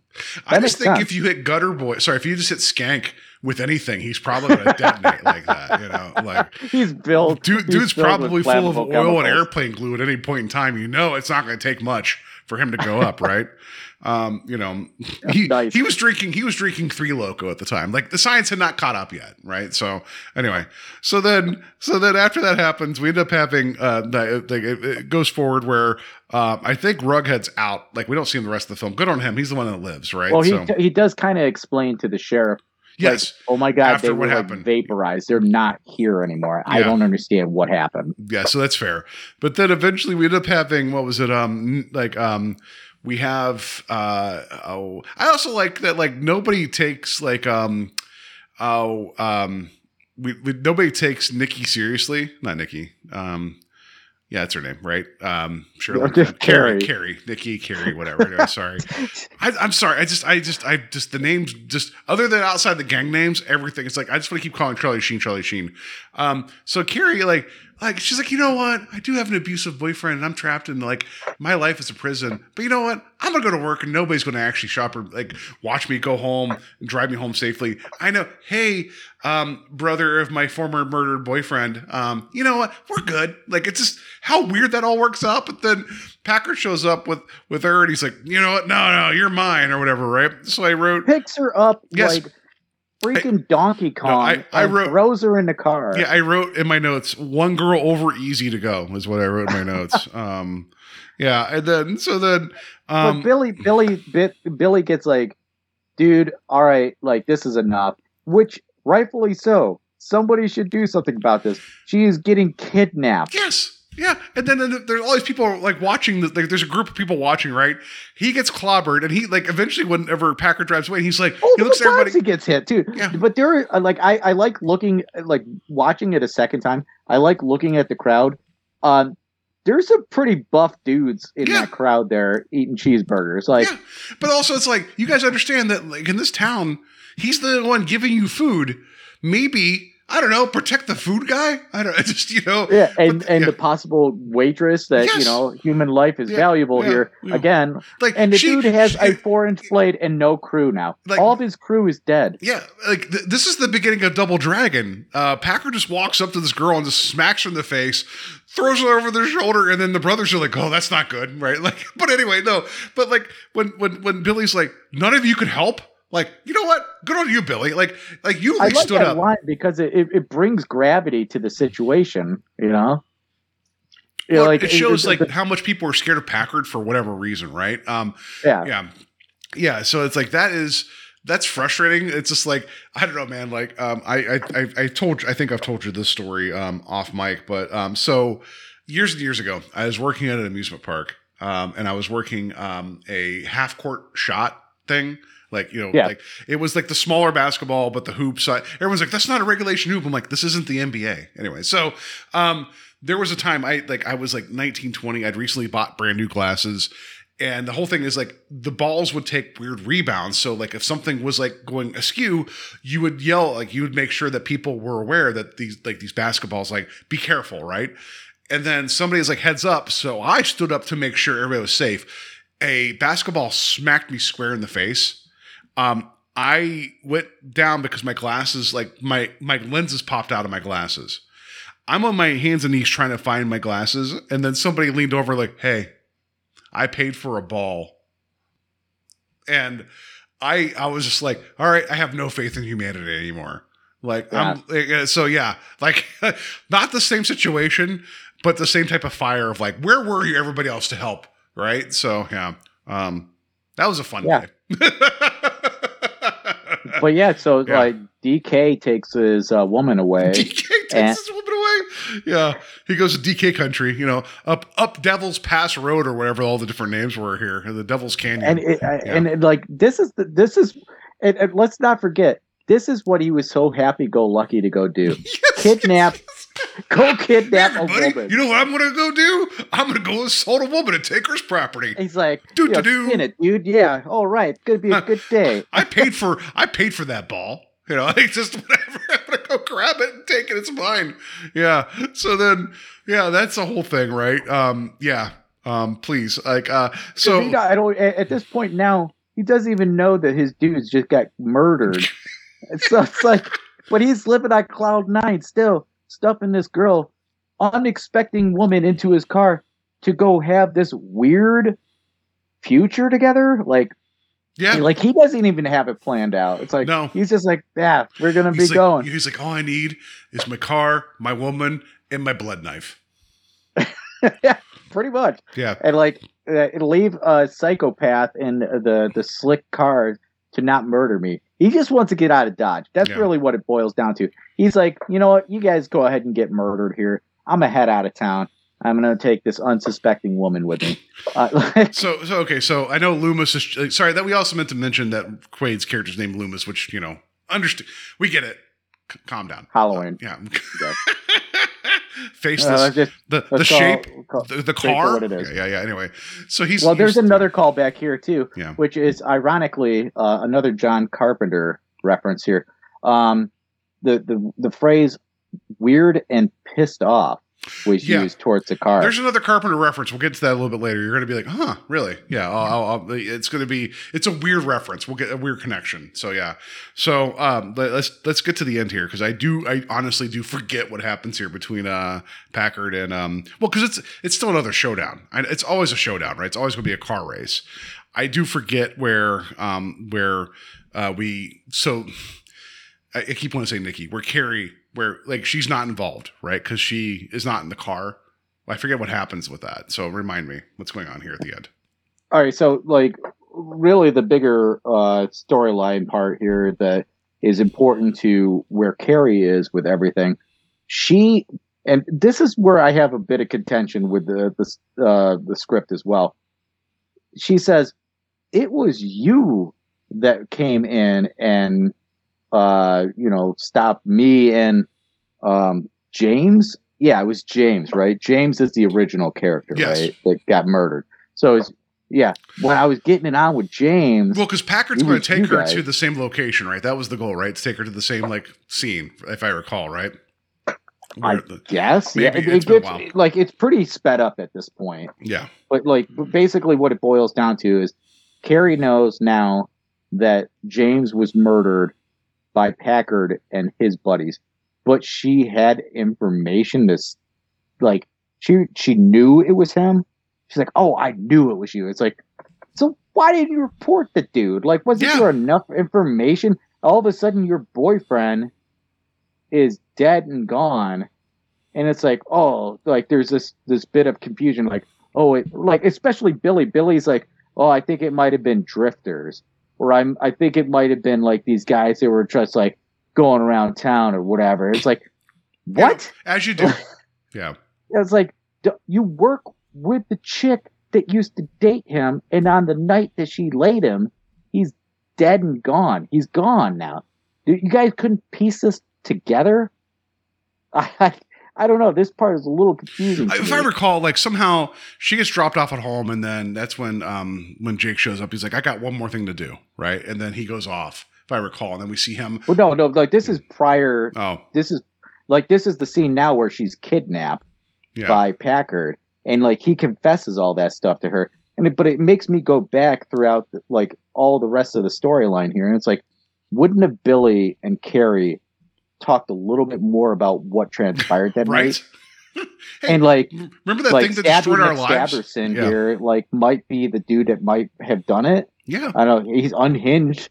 It's fair enough. I don't know. Yeah, but so we get the car, the car again. He comes into scene, and there's another bit of all right, you want to race, blah blah blah, and Carrie gets out of the car, I guess. Right? Isn't that how it works? Probably. I apologize to everybody. It's been a week since I've seen the film. As much as I had fun with it, it gets a little all right, here we go. Because I know that she's not part of the last race. She's out of it. And it's Packard's I'm going to take this guy down because I know what's up now, right? That's the big thing, right? And then that's the big final race. But the Turbo Acceptor arrives and challenges Packard to a race, which, okay. And Packard accepts. And then, they're going down the road, and the cops are coming. They're trying to chase them down at the same time. And there's this weird sequence where, and it kind of follows the trend of every other race sequence with the Turbo, where they pull it, the car pulls ahead and just disappears. And then down the road, all of a sudden, some shenanigans happens. And in this sequence, we get to see the racer, the guy who's in the car, standing in the roadway. Road. That's right. Yeah. So then, of course, Packard's I'm going to run this son of a bitch down. You killed not my friends, I guess, but you've made some big problems for me. And he says, I'm going to kill him. But then we have cut sequences, and it's all of a sudden we see the Wraith, the Turbo again. And then while he's supposed to hit the driver, that's when this huge explosion happens. And it's just there's just all this carnage of car parts and fire and smoke. And the Wraith is gone again. Yep. The vehicle is gone. And that's it. And then the cops are left holding the bag. And then we get the two things that are very confusing this is one, we get the car pulling up to her place, right? And then we get the Wraith walking out, which, by the way, the driver, which, by the way, all his braces are gone now, right? They're all gone. That's kind of the trend through this. Each time that somebody is killed from the group, he's getting stronger, one of those or more complete. Braces go. Yeah, right. That's which I will argue that there are certain shots where all of those pieces of bracing and that are actually in it.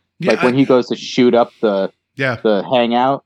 all the braces are there. I have no doubt that's correct. But I like when the driver shows up and it's like, I'm gonna diddly do. He just becomes Charlie Sheen. He's like, ugh, can't do that again. I'm like, okay, good. You're making a joke. Cool. You've murdered people a lot. Cool. All right. And he's like, hey, lady, I know I died like a year ago. I can't explain this. I'm hotter now than I was. Let's just go on my dirt bike and we're going to leave. And she's like, cool. And he's like, I got one more thing to do. And this to me is the funniest part of this film because the implications are so much worse than what we get. Right.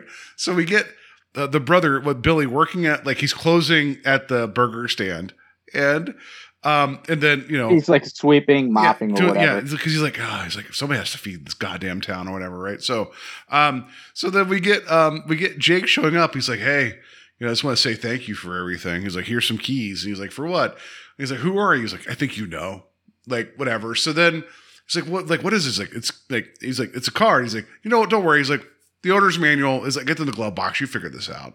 And it's like, and then he's like, oh, and like you get the idea that Billy figured out it's his brother, right? Fine. Hey, I'm going to hand you keys to the accessory to multiple murders. I'm out. Good luck with that. Enjoy. Yeah. That's pretty much what it boils down to. It's like, here is a murder weapon, pretty much. But like the thing that kind of like eliminates that possibility that they're going to consider like pursuing this is the Randy Quaid's line is, yeah, like it's good, it's done. Everybody from Packard's gang is dead, and it's like, what? No, you're law enforcement. You're supposed to continue. You don't think the next day that somebody didn't see this car? I'm like, hey, wait a second. Like that. It doesn't work like that. Law enforcement has never said, well, everybody from the gang is dead. I guess we're done. Yeah. Well, at least not anymore. I mean, yes and no, but the whole notion of this, it's like, this is the car that multiple law enforcement people have seen. They couldn't pin it down, but they've seen it. And it's like, oh man, this guy's still flipping burgers. He has a sweet ride. I don't know. Is it registered? Does it have plates? Like, does it have, like, do you call up car insurance? Like, hey, I need to insure this car. What is it? Well, it's a one of a kind. It's a murder car. And it's also a ghost. I don't know. They'll just do the numbers. I know how law enforcement works. If it's not for one thing that you're being tried for, it's for the other 5 things that they're trying. They're going to look at that and be like, hey, your taillight's out. It's like, I don't have taillights. So, like, that's the problem, isn't it? Right? Like, I know. As they high five each other, like, yeah, at least we got $150 out of them. Yeah, this car drove through Lindale, Ohio. Well, yeah. Anyway, so yeah, that's the movie. It's a lot of fun. It's a fun movie. Like, it's one of those ones. It's like, I don't like the idea of like, don't think too hard, because it's like, I think as a viewer, anytime you engage with media, you have the right to think as much or as little as you want watching something. Meaning, if you just want to have fun and like dismiss things, that's on you. But I don't like that the barrier for entry is like, don't think too hard about it. This film fails its own logic multiple times, but I think the highs outweigh the lows in terms of me enjoying this. It's not perfect. It's a lot of fun though. Yeah, I had a good time with this. This is one that I'm really surprised that I have never seen to this point. There is a lot of films that from the 80s, and especially around this period of time, that I just absolutely love. And it's just, it just boggles me that this is something I've not seen. Like, and, especially since I love Christine so much, this feels like somewhat of a remake to that, in its own right. Like they took their own notes and be like, all right, well, I can spin this in a different way. Yeah, I mean, it's even with like the character of Ghost Rider existing in like the 70s, right? This is a Ghost Rider film in a lot of ways too, right? It is what it is. It's Spirit a fun, of Vengeance. It's a fun take on that. Like, I get that. Like I mentioned, this is the Crow before the Crow, so like in a lot of ways it kind of is. It's the more like goofier version of that film. It's still fun. The soundtrack kicks ass. The car looks cool. The chase sequences are great. Honestly, right? Like, it's just, you could do way worse. in terms of just Yeah. when I sit down and watch a film. If you did like a triple feature, honestly, of Duel, The Hitcher, and The Wraith, that's a pretty solid lineup for the night. I honestly think. Oh yeah, for sure. I think that would work really, really well. Yeah. And especially since they're all sweaty films. They're all in like desert areas. Yeah. So it actually would work really well. And then like to kind of like piggyback off of what you were saying with your note about the Crow comparison. The original comic, like that was released in '89. So it's like I kind of see where the Crow may have taken some. You wonder if James O'Barr maybe saw this and was like, you know what? I'm depressed and sad enough, but I could do this better. Fair enough. Yeah, that's kind of where I'm like, maybe, right? I mean, that is like maybe, who knows, right? Like, I think this is very much like, it's also kind of like a comic book film before comic book films were like a big thing. Like, you kind of get that vibe, right? Of like, be careful, the Wraith is out there, right? Like, it's just it's fine. Like I like that. I like the mix of the car culture thing because, like I said, all the gang cars looked cool, as impractical as they were at times. I thought I loved all that. Again, the soundtrack's amazing, and the cinematography, for what it's worth, for being a low budget film, looks good. Like I did watch this on like the most recent Blu-ray release, but even like checking out like the free to watch like availabilities of streaming, it's still a pretty good cut of the movie, like in terms of the look of it. Like, so yeah, it definitely did make its money back. But like the information I have here is that it was an $8 million budget, which that is pretty low. But like it's just like worldwide it did 3.5 million. So it's like, oof. It didn't do so hot, but so I have some other trivia here. Like, you ready for some trivia? Yeah, let's do it, man. So The Wraith was released in the United States on November 21st, 1986. In the Philippines, the film was released as Black Moon Rising Part 2 in April 29th, 87. Connecting it to the unrelated film Black Moon Rising, starring Tommy Lee Jones, which I've not seen, but it was based upon a script by John Carpenter. Oh, no kidding. Yeah. So there's your other Carpenter connection.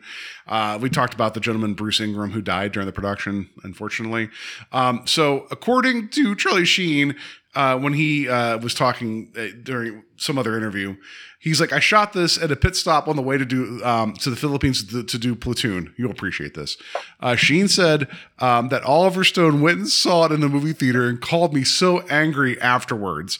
Because he was worried that the Wraith was going to soil opinions of Platoon.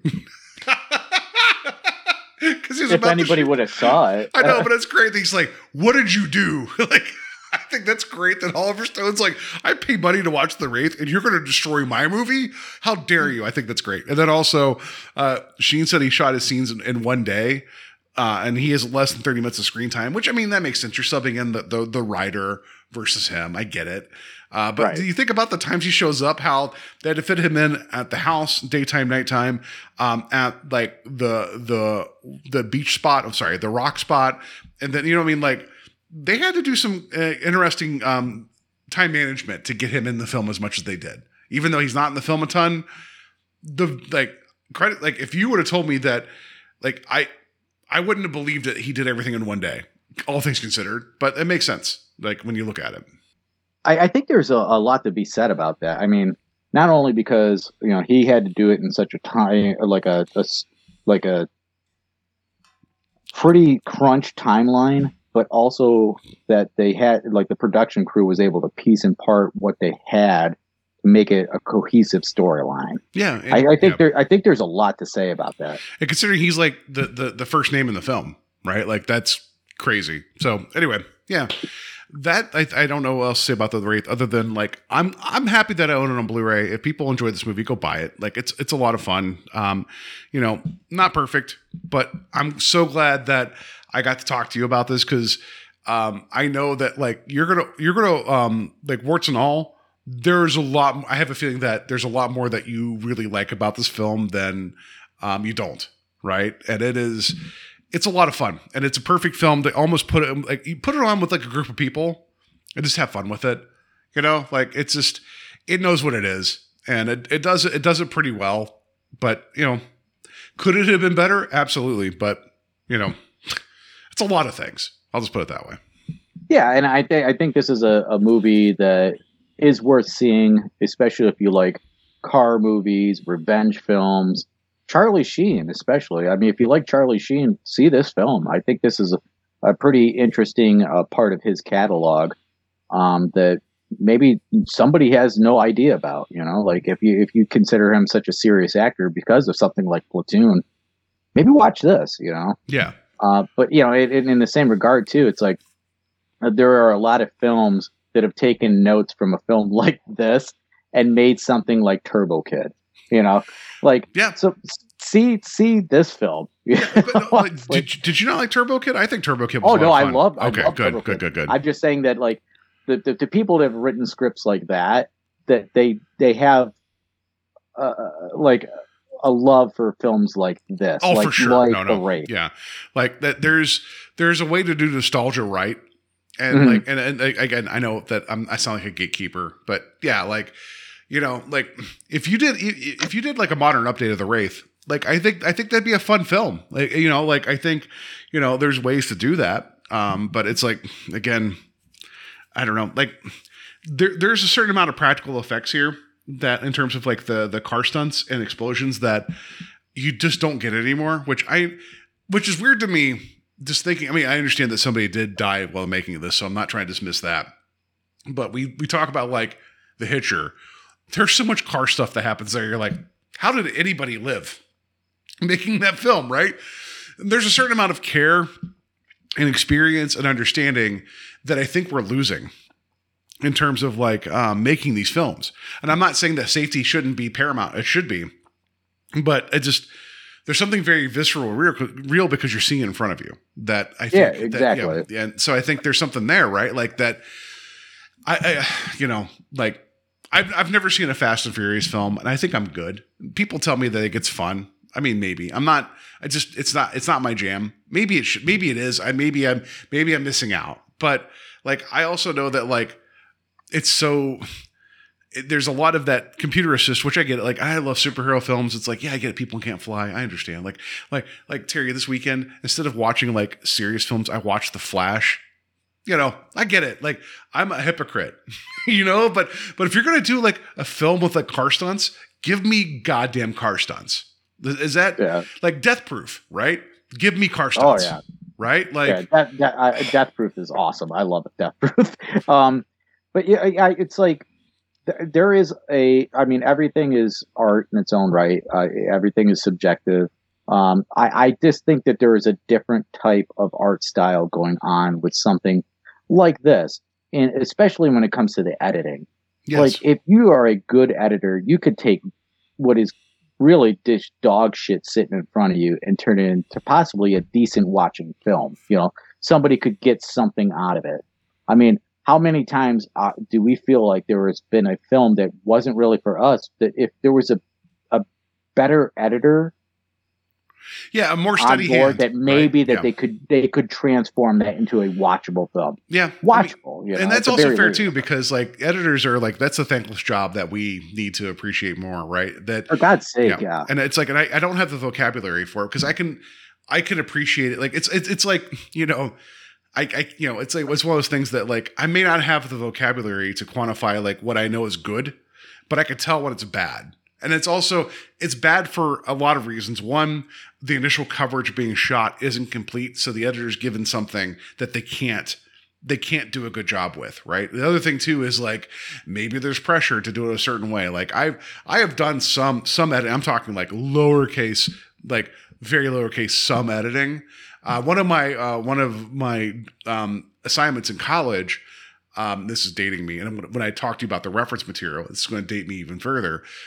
We were given beta tapes, like the actual industrial beta tapes, like, you know, the ones that were used for like news gathering. That's not the same thing as like home usage, that had dailies from Gunsmoke, right? That was the editing exercise where we were supposed to do a scene of the main character like having a fist fight with somebody, right? And we were given like a close-ups, wide shots, reaction shots. Like we were given like the coverage for that scene. And we were told like no parameters other than complete the scene. So you could make it as like as long or short as you want. It could be a single punch and then the guy's like hauled off to town, or you can make it like 3 minutes. Or somebody I knew decided to have fun with it and set it to a Beastie Boys song and make it a big thing for 3 minutes of this fist fight. You know, like there's ways to do it. And even though, because there's a lot of like match cutting in terms of action, there's like eye lines and reaction things. Like there's so much more there. And I'm talking way too much about all this, but like, you're right. Like the editing here for the car stuff, for the most part, is pretty good, right? Like, but there's other times where this could have easily been like a jumbled mess. And there are bits and pieces that aren't perfect, but you're also dealing with a film that I don't know if the writer-director was able to get the exact vision he wanted out of this for reasons I don't know. But like, I don't think the editing's the problem with this film. So I've said too much. No, it's at this point now, since we've said so much, this is kind of up to you as the audience. How did you feel about this film? If you watched it, please give us some feedback. Yes. If there's something that you kind of like some of these detours, please let us know. Yes. What you felt about each one of those, or in particular, like ones that you hated. Like if you hated this film, please let us know, because we love feedback. Honestly, like it's important for us, and we thrive on that information because it makes us a better podcast. We want to be hated. I'm kidding. No. So, all right. Before we get into what we're doing next, just as we do here on the show, this doesn't really quite apply, but we got to rate that twist. 1 through 5 meaning like we saw it from a mile away, and 5 meaning mind blowing. That's not indicative of the movie that we watched. Terry, first time watch. It's called The Wraith. It's the spirit of vengeance a car coming back, killing people. Where are you at, twist wise? I would say from the the thing that really surprised me is it didn't have anything to do with like aliens or cosmic beings of some sort, because that's the opening sequence of the 4 things hitting each other. I thought there was supposed to be something cosmic. I'm going to give that a 5. But if I'm going to guess on the rest of the storyline, I'm going to give it a 1 because that's fair. Because it was a revenge storyline. Because it didn't really tell you anything at the beginning, right? Like that makes so like it's too like it was almost like you were given 30 seconds of a different film to intro the film you watched. That's fair. Knowing like, just, I don't know, like it doesn't hide what it is. It does not hide for 1 second what it is. So I'm going to give that a 1. That's not indicative of the film. Like when I mentioned The Crow, like The Crow is The Crow. Like, you're going to cheer for the person wronged, right? To get vengeance. That's not a bad thing. And this film isn't smart enough to give us a twist in the presentation, which I will say that The Crow is smart enough to kind of twist it a little bit, because unfortunately behind the scenes with the loss of Brandon Lee, they had to change the narrative significantly. And the decisions they made to make his invulnerability tied to the Crow versus what they had originally planned is like, you want to talk about like taking something in post and fixing it. That is just, it makes no sense how that film is as good as it is. Considering. Oh yeah. And it's one of my favorite films of all time. Top 10. Yeah. You can please talk to my wife. She's like, I don't think I've ever seen it. Or you can just yell at me. And I'm like, I think we've seen like we've not watched The Crow. And she's like, I don't think we have. I'm like, I'm frustrated right now. I might consider a divorce over this. I don't know. I you know what? You need a character witness that this is messed up, dude. something happened here. This is not the woman you married. Yeah, it can rain all the time right now. So that's anyway. So yeah, that's going to do it for our discussion about The Wraith. I'm hoping to fix I swear to Christ, it's one of those things. I'm like, I've watched The Crow so much. Like, maybe not recently, but I watched it over and over again. Like when I had it on like home video and then DVD, that's like, I've seen that movie so many times. I thought I showed it to my wife. I don't know. Anyway, so whatever. And the fact that she remembers The Wraith more than The Crow also thinks I've done a disservice to the world in general. Yeah. Anyway. Yeah, there's a bit of confusion there going on for me, at least at this point. Both have really good soundtracks, right? Let's put it that way. One is a little bit better than the other. Yeah, and if Ernie Hudson would have showed up in the Wraith, that would have been kick-ass. But there's no STP on this one, so there's no big empty, right? Yeah, that's yes. So, all right, that's what I do for a discussion of the Wraith. You guys could find us on Facebook at Strange Highways. I promise I'll post that weird edited GIF that I think it's funny. So that will show up. You guys can email us directly at invadingpodcast at gmail.com. It's not invading. Christ, not invading podcast. You could do that too, but strangehighwayspodcast@gmail.com. Terry, I'm sorry. My shows get confused. I apologize. Wherever you find your podcast, rate and review us. Stitcher is no longer a thing. It stopped as of today, as of this recording. So please, wherever you find your podcast, what I'm now using, one of my other ones I've been using for quite a while is it's Podcast Addict. It's easy to go find shows and add RSS feeds there. But wherever you get your podcast, whether it be Google, Apple, RIP Stitcher, Bucket of Pods, the dollar store. Just if you like the show, rate and review it, and then let other people know. That'd be greatly appreciated. And Terry, where can people find us other than me talking about Invasion of the Podcast? Folks, you can bring that Tiger Blood energy to Instagram still. We are still on Instagram until they change the name of that too. Ridiculous shit going on with social media. But, until it gets bought up by the powers that be, it's still Instagram. So, yeah, we're on there. We're having fun. Like Paul says, just please go out and find wherever you can do a rating. That's going to help us tremendously. I mean, we still are looking for people. If you are listening to this on Spotify, which thank you if you are, but please give us some kind of star reaction. It's really important to us build an algorithm, because right now there is such a plethora of podcasts out there that we are the small fish in the big pond. Yeah. And I mean, there's a lot of good stuff out there, but if you enjoy this, just let people know. That's all I can ask for. That's all we can ask for. So yeah. That's going to do it for us this week, but let's talk about what we're doing. Let's see here.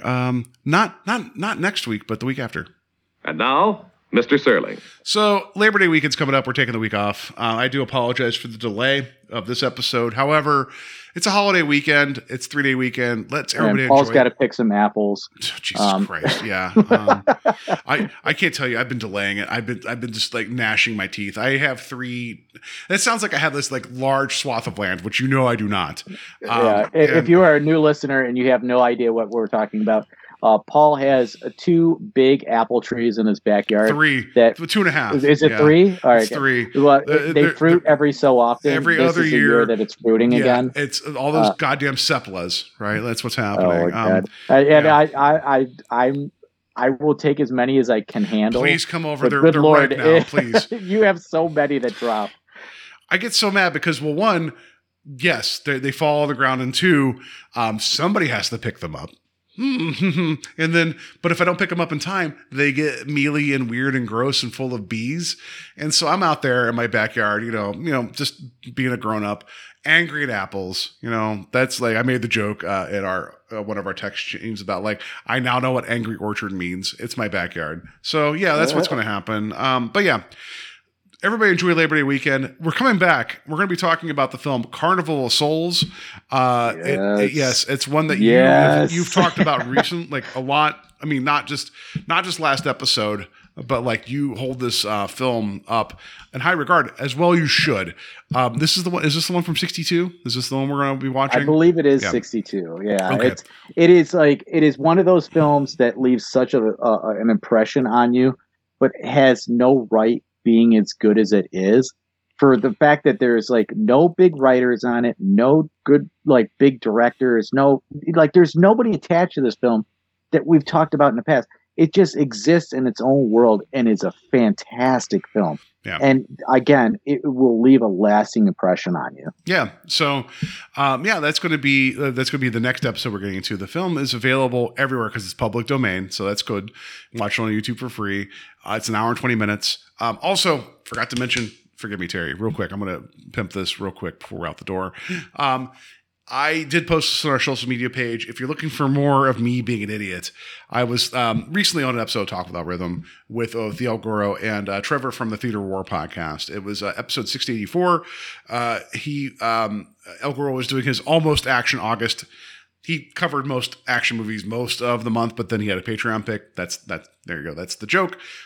We covered 1969's The Wild Bunch, one of my favorite Westerns of all time. Goddamn, that's a kick-ass film. And that's a Peckinpah film. And then we covered another Peckinpah film from 75 called The Killer Elite. Not so much. The film is a little, it's very weird, right? But yeah, anyway, it was a fun conversation. So if you want to hear me babble on more and more at the mic, you go check that as well. But yeah, that's going to do it for us this week. Everybody have a good week, good holiday. And we'll see you in 2 weeks for Carnival of Souls. In the meantime, I don't know, don't go racing for pinks because that you'd be a dick. I guess that's what I got with that. Don't murder anybody. How about that?